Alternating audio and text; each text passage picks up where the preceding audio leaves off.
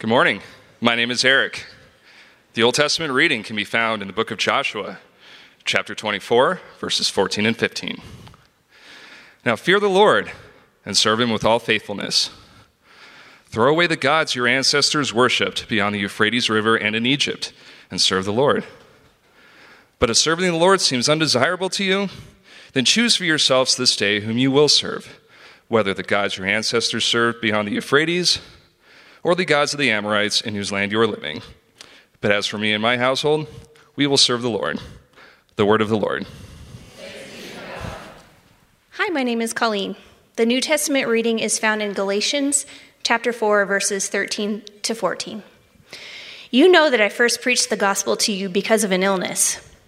Though my poor health burdened you, you didn't look down on me or reject me, but you welcomed me as if I were an angel from God, or as if I were Christ Jesus. The word of the Lord.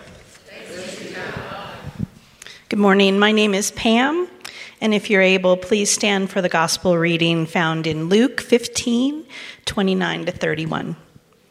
He answered his father, "Look, I've served you all these years, and I never disobeyed your instruction. Yet you've never given me as much as a young goat, so I could celebrate with my friends. But when this son of yours returned, after gobbling up your estate on prostitutes, you slaughtered the fattened calf for him." Then his father said, "Son, you are always with me, and everything I have is yours." The gospel of the Lord. Praise be to our Lord Christ. Let's remain standing as we pray. Gracious Heavenly Father, we thank you for your word to us. Thank you for the way that you speak to us. We ask now that as we hear the scriptures being read and being taught, that you would open up our hearts and our minds. Come, Holy Spirit, and breathe these words into our hearts. Make them truth and reality for us. We pray this in the name of the Father, and the Son, and the Holy Spirit. And everybody said, Amen. You may be seated. Man, I still got that song in my head. I got a testimony and I'm going to tell it. Come on. We're having church. Now, the first service, they cheered during the Old Testament reading. You guys did not cheer during the Old Testament. That's okay. It's all right. Just messing with you. We're in our Galatians series, a series called The Revolutionary Gospel, and I think we're week 8 in the series so far. We got a few more weeks to go in it. I hope you're enjoying it. If you've missed any of them, do go and catch up on our podcast or YouTube channel, New Life Downtown. Jason did a tremendous job last week teaching on specifically the topic of what the Bible has to say about slavery, women, and the church. It's an incredible teaching, so tenderly done and powerfully delivered. So, yeah, give him a hand and go ahead and give it a listen if you missed it last week. In the 1890s in Paris, the French painter Renoir overheard a conversation with another French painter, Degas, because I guess in Paris in the late 1800s, they all just hung out at cafes and painted beautiful things. And Renoir overhears this conversation that Degas is having with another friend of his, and they're talking about the telephone, which had just made its way over there.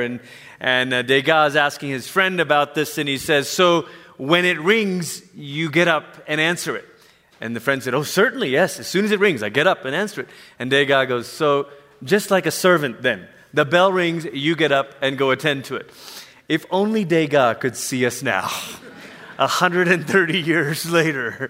Now, there is a bit of a generational divide here. Some people, when the cell phone rings, they answer. They know the number, don't know the number. It says scam risk, doesn't matter. Hello?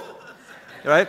And then other people, like, "Oh, we're too cool for that. We don't answer our cell phone." But any text you get, any notification you get, my phone, I had to take my watch off this morning because my wife and teenage daughters are having a text conversation. I was like, "You live in the same house, And it was like just blowing up with text messages. My phone this morning, got to put it on silent mode because my fantasy football alerts are going off, I started Josh Allen instead of Tom Brady, and he's thrown a pick. Why did he do that? But I don't want to think about that right now.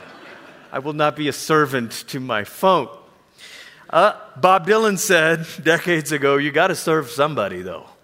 You got to serve somebody.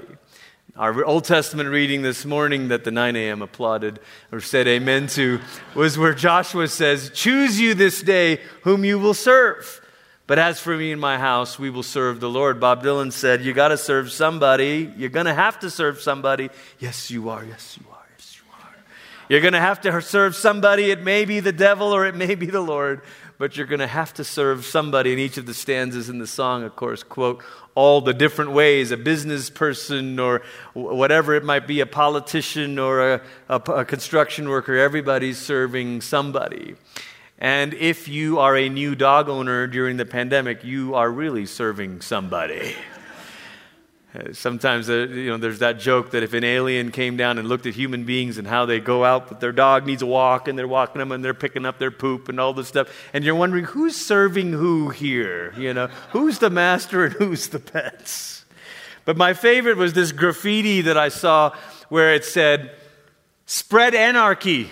And then someone else crossed it out and said, "Don't tell me what to do." Anarchy itself doesn't really work. And we have this sort of, delete, you can take a picture, leave it up there. We have this resistance, and it's like, I will be nobody else's slave. I won't do that. You might be telling me to spread anarchy. No, don't tell me what to do. None of us wants to be a servant to something else. And our text this morning is about Paul talking about how the church in Galatia had unwittingly, maybe even unconsciously, become a servant to a system, become slaves to a couple of different things. And we're going to talk this morning about what it means instead to be children of God. If you've got your Bible, you can turn to Galatians 4. If not, it's fine. It'll be on the screen. Galatians 4, verse 1. Paul starts with a couple different metaphors.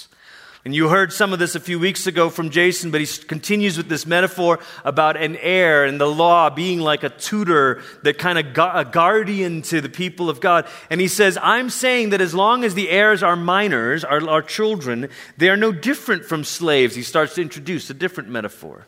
Although they really are owners of everything, however, they are placed under trustees and guardians until the date set by parents. So this is a typical thing of Paul. He's got two different metaphors going at the same time, and you're like, which is it? And he's kind of like, it's a little bit of both, because every metaphor fails when you're trying to talk about the gospel, right?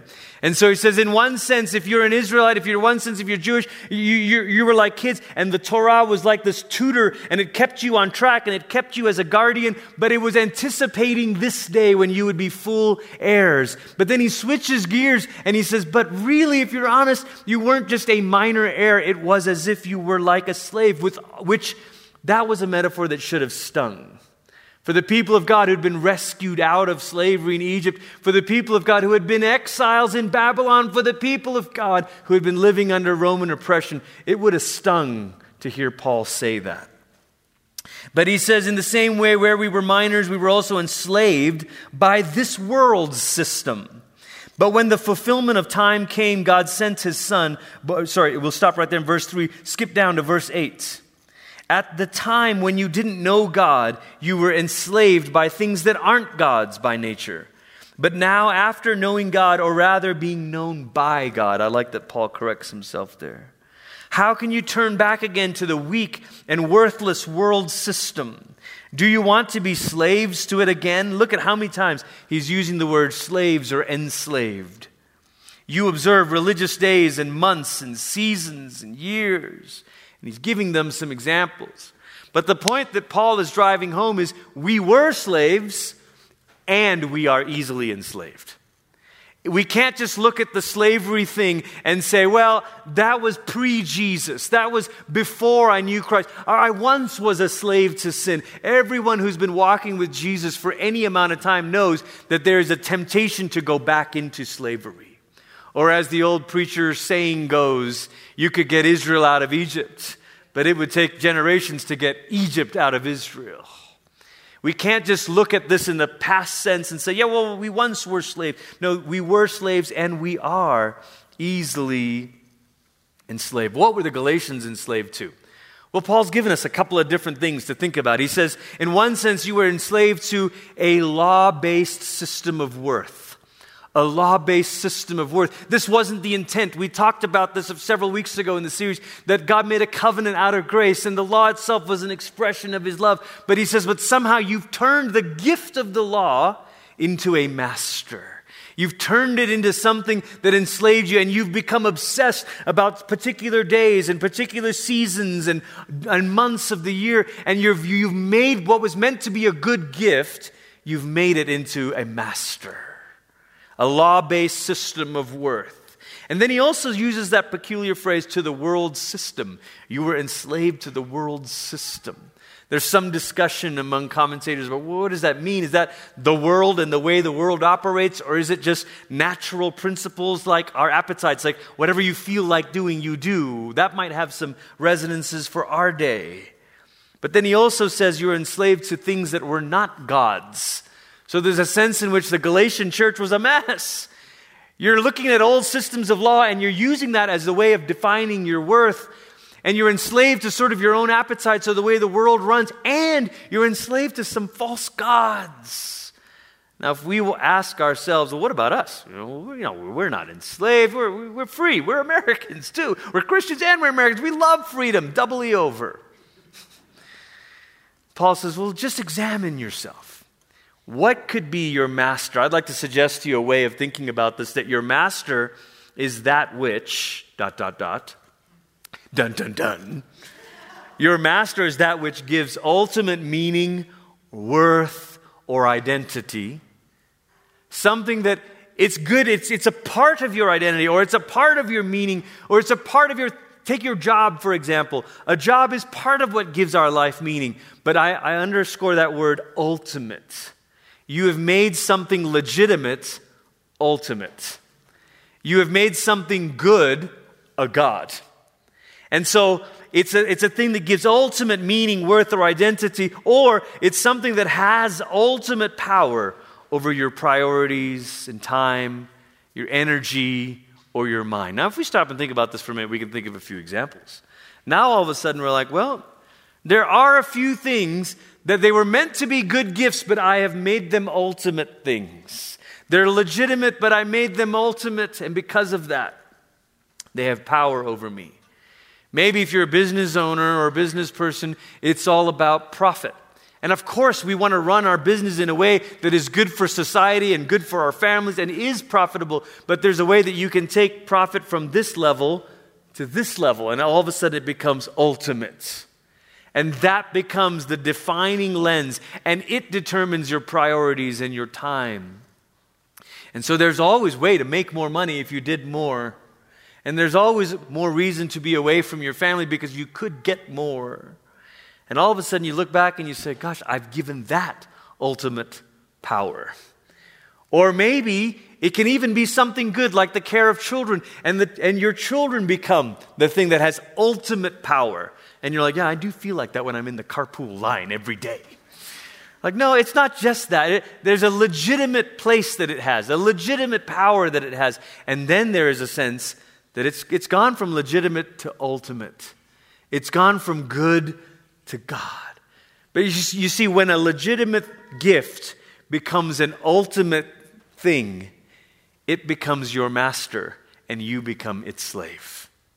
That's what begins to happen. When a good gift becomes an ultimate thing, it starts to gain all this power. And there's other versions of this. Think about the way our culture talks about sexuality or the ability to have sexual expression. A legitimate part of our identity that sort of then becomes ultimate. This is ultimately who I am, and this is who I need to, this is who I am, and this is what everyone needs to allow me to be and do. And there's no more call of denial of ourselves. There's no more cross involved in it.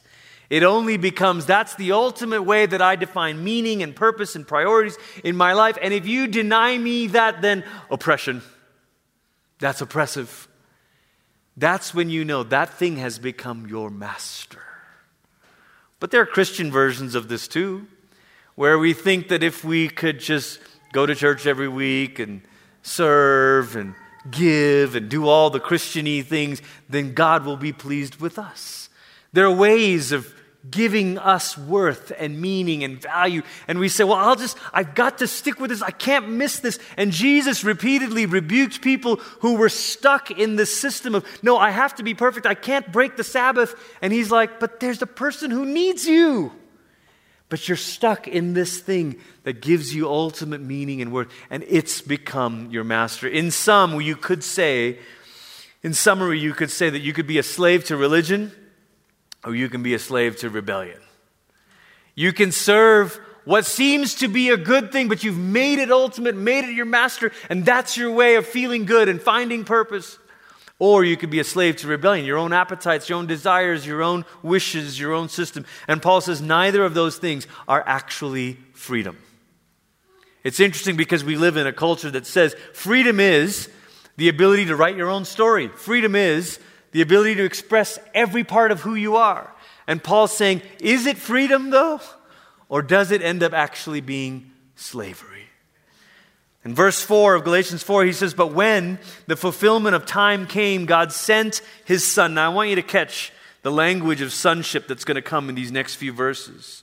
God sent his son, and it says, born through a woman. That means human. He was human. And then born under the law. That means he was Jewish. And we talked several weeks ago in the series, where I said it mattered that Jesus came as the seed of Abraham. He couldn't come. He couldn't have come as an Asian person. He couldn't have come as a European person. He had to come as an Israelite. Otherwise, we could say, God, you're unfaithful to your promise. You said you were going to rescue the world through Abraham's family, and as soon as they were unfaithful, you changed your mind. And God's like, no, I never changed my mind. I'm so creative in my faithfulness and my sovereignty that I found a way to send the Son of God as the seed of Abraham to do what Abraham's family could never do for the world. To be faithful. Yes, thank you. That's good news. That is good news. And that's why Paul makes the point to say he came born of a woman and born under the law. Why? This was so he could redeem those under the law, and so that we could be adopted. Now, those two images are very important. To redeem, that language of redemption is the language of moving someone from slavery into freedom. That language has echoes of saying your debt has been paid. Many people in the ancient world, as Jason talked about last week, found themselves in slavery because of a debt. And so part of redemption was to say, no longer, your chain's broken, you're free. In a few weeks, we're going to start a series in the book of Ruth, where Ruth is redeemed into the story by a family member. But redemption is not the same thing as adoption. Once again, we've got two different metaphors at work, and Paul's saying Jesus did both. Jesus redeemed you from slavery, but he didn't leave you and say, good luck now, you're free, good luck. He said, and I'm going to elevate you by adopting you. You now have status as a child of God. Not just free, but family. Not just free, but family. Adopted us into the family. And then he goes on, he says, verse 6, because you are sons and daughters, God sent the Spirit of his Son into our hearts. And we can cry out, Abba, Father. That intimate call, Daddy, Father. Therefore you are no longer a slave, but a son or a daughter. And if you are his child, then you are also an heir through God. Galatians 3, Paul said, you received the Spirit. That should be proof that you didn't get that by law-based obedience. Now he's saying, you've got full status as kids. You've got the Spirit in your heart. That's the demonstration of it. Jesus redeemed us to make us children of God. Now, I want to pause and unpack this over the next 10 minutes or so, 10 or 15 minutes. I've chosen to use the word children of God so that we can remember, as we heard last week, this is for all, male and female. The ground is level now. We're brought into the family. But the text, the New Testament, is written in Greek, and it uses sonship language, but it uses it so we'll hear some echoes.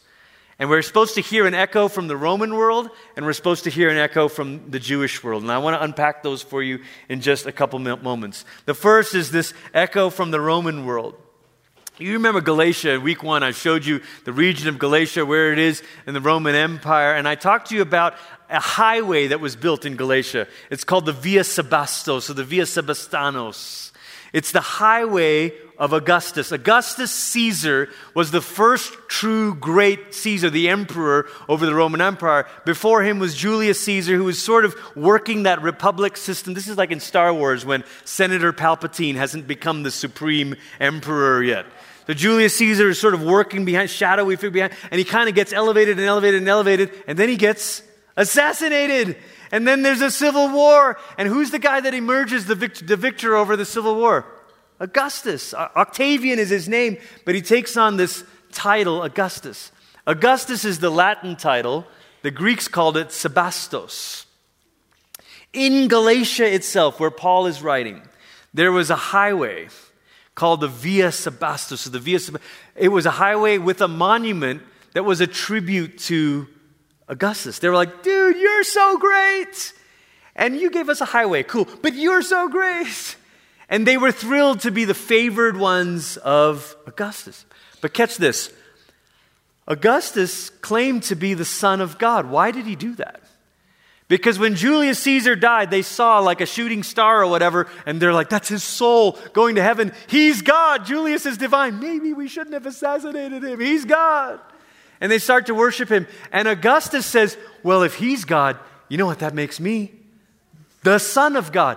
But Augustus wasn't actually Julius Caesar's son. You know what he was? He was his adopted son. Now, this is the language Paul is drawing on. He's saying, listen, Augustus was adopted and therefore became a son of God and had all the status. But was that really good news for you? No. It's good news for one person who's at the top of the totem pole. Paul's like, the good news of Jesus is even better than that. The true Son of God made everyone sons of God. That's the good news. You all got adopted. You all got grafted into this family. This wasn't good news for one person at the top of the empire. This is good news for every male, female. That's why he can say, neither Jew, nor Greek, nor slave, nor free, nor male, nor female. We've all been adopted as children of God. That's what Paul's trying to say. So, number one, to be a child of God is to have our status and our purpose restored. So there's a Roman resonance, but there's a Jewish resonance of this phrase, Son of God. The Son of God phrase is used of Adam. Adam, the first human, is called the Son of God. And he's called this because Adam and Eve are made in God's image so that they can do what? Let us make them in our image, male and female, so that they can rule. But the idea is not so that they can dominate and exploit. But the idea is, let them look like us and be like us, so when they rule, it will be like our rule. It will reflect our wisdom and our kindness and our love. This is the Godhead talking. Let it look like us. And so to be a son of God is to be an image bearer and a ruler. Someone who looks like God and rules like God. Very early in the story, we know Adam fails, and so the funnel keeps going down. It's like, okay, so not the whole human race then. Okay, how about one nation? And when God rescues Israel from Egypt, what does he call Israel? He says, Israel is my firstborn. He uses son of God language for a nation. So he's like, okay, not humanity, how about one people? And then he's like, okay, not those people either. What a mess they are, worshiping other. And he goes, okay, how about the king? How about the king of Israel? So the king of Israel is called the Son of God. And you see this in the Psalms. The king of Israel is called the Son of God. But then Israel's king fails, and you're like, can anybody be an image bearer and a ruler? Paging. Will the real Son of God please stand up? And Jesus comes. And Jesus comes, the seed of Abraham and the son of Adam. The human and the Israelite. He comes to be the true Son of God. And because of that, we all become sons and daughters of God. Amen? Amen? So another way of saying this is that you are God's image bearer and co-ruler with Him. When I say you have status and purpose, that means you go into your day differently.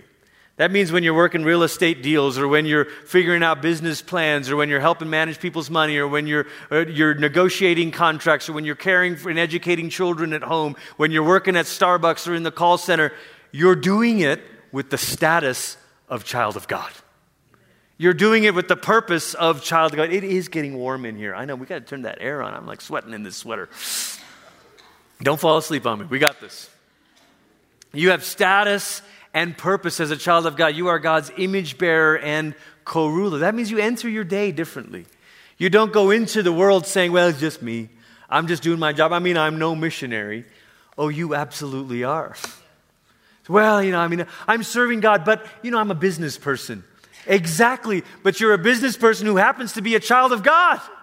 And so you go in there with the status and the purpose of God behind you. And you go into your work and you say, now how can I make this place look a little bit more like the wisdom, love, justice, kindness, mercy of God? And that's what you start to do. And that's your status and your purpose has been restored. You are God's image bearer and co-ruler with him. The second thing that this means is that to be a child of God is to be an heir to the promise. So to be a child of God is to have your status and purpose restored, but to be a child of God is also to be an heir to the promise. If it gets real bad, you just prop the doors. We got this beautiful Colorado October weather here. To be a child of God is to be an heir to the promise. Now, maybe it's uncomfortable for some of us to think about status, and I don't want to talk about status, I'm just a... And maybe our whole Christian life has conditioned us to kind of be a little bit of an Eeyore Christian. How are you? Better than I deserve. Saved out of hell, which is what I really deserved. Yeah, that's garbage. That's not what the New Testament says. The New Testament says, you're a child of God. Your status has been restored. And it's not status for its own sake, it's status for a purpose. Go into the world with your head held high. And then to be a child of God is to be an heir to the promise. The promise of God. Now, there are two extremes here that we can take this.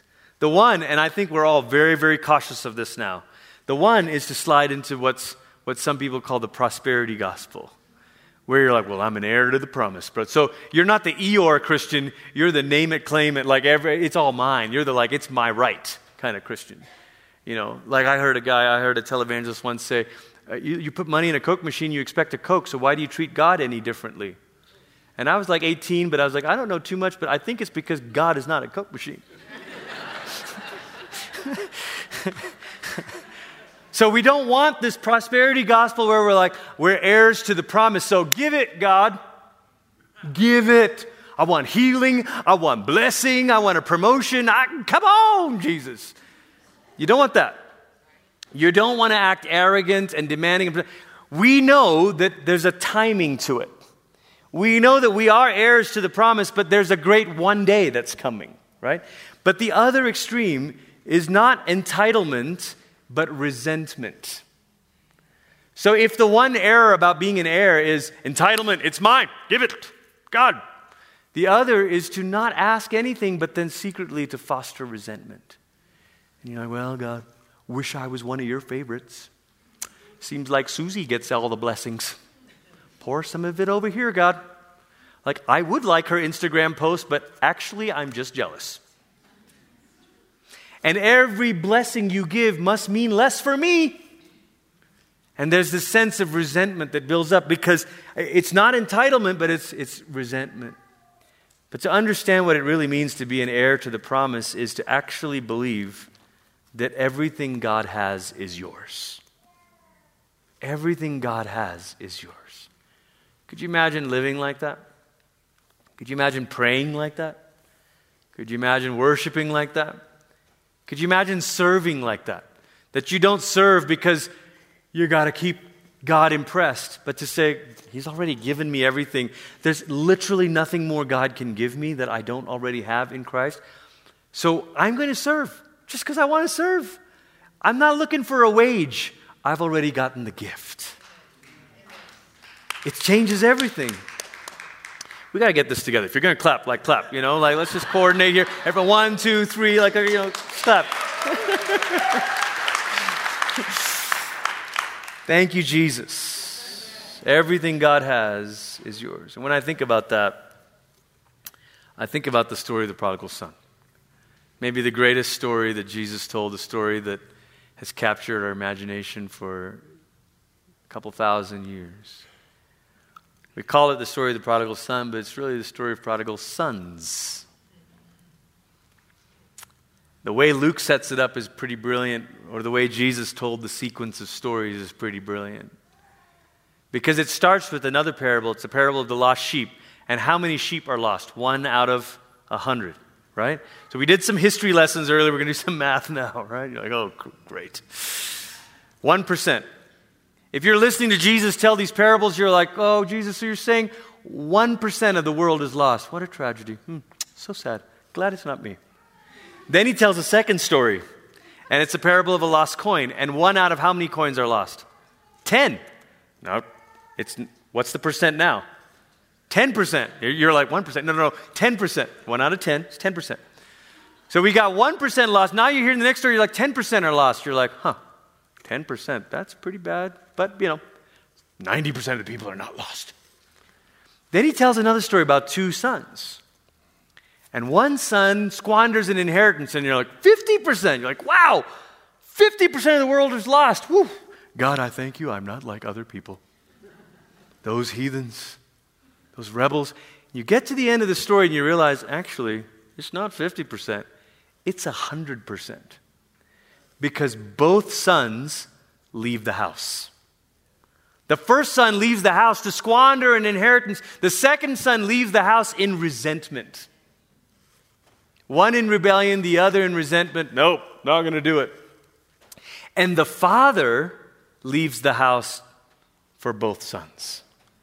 If Jesus is telling this story to reveal the heart of God, the father leaves the house for the younger son, and the father leaves the house to plead with the older brother to say, come back into the party. But both sons leave the house, and both sons have a slave mindset. Now, this is what Paul, I think, is trying to get at. You may be in church, but you might still be living like a servant in the house and not a son or a daughter. Both sons have a servant mindset, a slavery mindset. The second son, the prodigal, the one we think of as the prodigal, remember he says, I'm going to come home to my father and I'm going to say to him, even your servants get stuff. And Jesus tells the story in such a way that we know what the son was going to say, and the father interrupts him. Luke 15, verse 21, then his son said, Father, I've sinned against heaven and earth, and against you I no longer deserve to be called your son. He's already demoted himself. I'm just, brother, I'm not a special Christian. I'm not even a full Christian. I'm just hanging by a thread. If you knew what I've done, if you knew what was in my past, if you knew my mistakes, if you knew my struggles, I'm just a servant. He doesn't even get to that part. The father said to his servants, quickly bring out the best robe and put it on, and put a ring on his finger and sandals on his feet. Remember what we said? Status and purpose. Fetch the fattened calf and slaughter it. We must celebrate with feasting because this son of mine, let the father's voice be louder than yours. Your voice is, I'm not worthy to be your child. And the father keeps saying, this daughter of mine, this son of mine, this child of mine, I'm not worthy. And the father's like, shh, let my voice talk over yours. Amen. Let my words silence yours. This son of mine was dead and has come back to life. He was lost and is found. And they began to celebrate. And then a few verses later, the older brother leaves the house and he's pouting. In verse 29, the father goes after him and says, come on, what are you doing? And he answered his father, look, I've served you all these years, and I've never disobeyed your instruction, yet you've never given me all as much as a young goat. Catch that first word. I've what? I've served you all these years. Servant language. Both sons use servant language. The younger son's like, I'm only worthy to be a servant. The older son's like, I've been living like a servant my whole life. The father's like, that's kind of the problem, isn't it? I've served you all these years. I've never done that, and you've never given me as much as a young goat. But when this son of yours, distance language, not my brother, but when this son of yours returned after gobbling up your estate and property, you slaughtered the fattened calf for him. And then his father said, once again, the father's voice is the voice of sonship. It's so interesting to me. Paul flips it from our perspective and he says, the Spirit makes us cry, Abba, Father. But maybe what we need to hear this morning is that the Father keeps calling you daughter and son. The only reason we can call him Father is because he's first called you child. He's called you child. I'm only a servant. I've served you. Son, he says, you are always with me. And everything I have is yours. It's yours. How would it change the way that you prayed? If you believe that the Father's like, what do you need? You need strength for today? It's yours. You need grace for today? It's yours. You need forgiveness for your sins? It's yours. You need peace through this trial? It's yours. You need hope for tomorrow? It's yours. Everything I have is yours. We might find ourselves this morning tempted to revert to the mindset of slavery. The reality is we've been saved, but in our heart and in our mind, it's like, well, I just need to, I gotta serve the Lord. I gotta do this. And you can have a servant heart that is rooted in your identity as a child, or you can have a servant heart that's bound up in an identity of a slave. I got to prove something, got to earn something, got to deserve something, got to justify myself. I got to prove my worth. I got. And Paul's like, look, we can't even talk about life in the Spirit. We can't even talk about the fruit of it. We can't talk about all the things that God has ahead of you if you won't start by switching this mindset. Give it up. Let it go. Children of God have status and purpose. Children of God are heirs to the promise. And friends, that is what we are. Would you bow your heads with me this morning?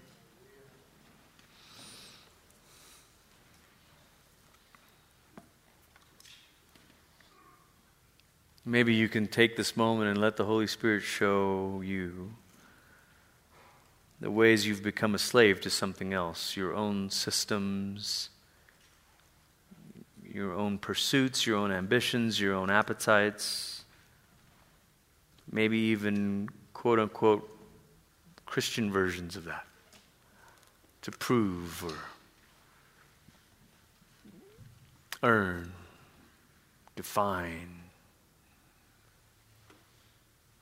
And maybe this morning the Lord can start to bring freedom in your heart to say, no, I have full status as a child of God. Not half status, not partial status. Son of God, daughter of God, child of God. And more than that, I have a purpose. How would it change the way you go to work tomorrow? How would it change the way you go to school tomorrow? How would it change the way you take care of kids tomorrow? How would it change? To go in with status and purpose and a promise from the Father. Come, Lord.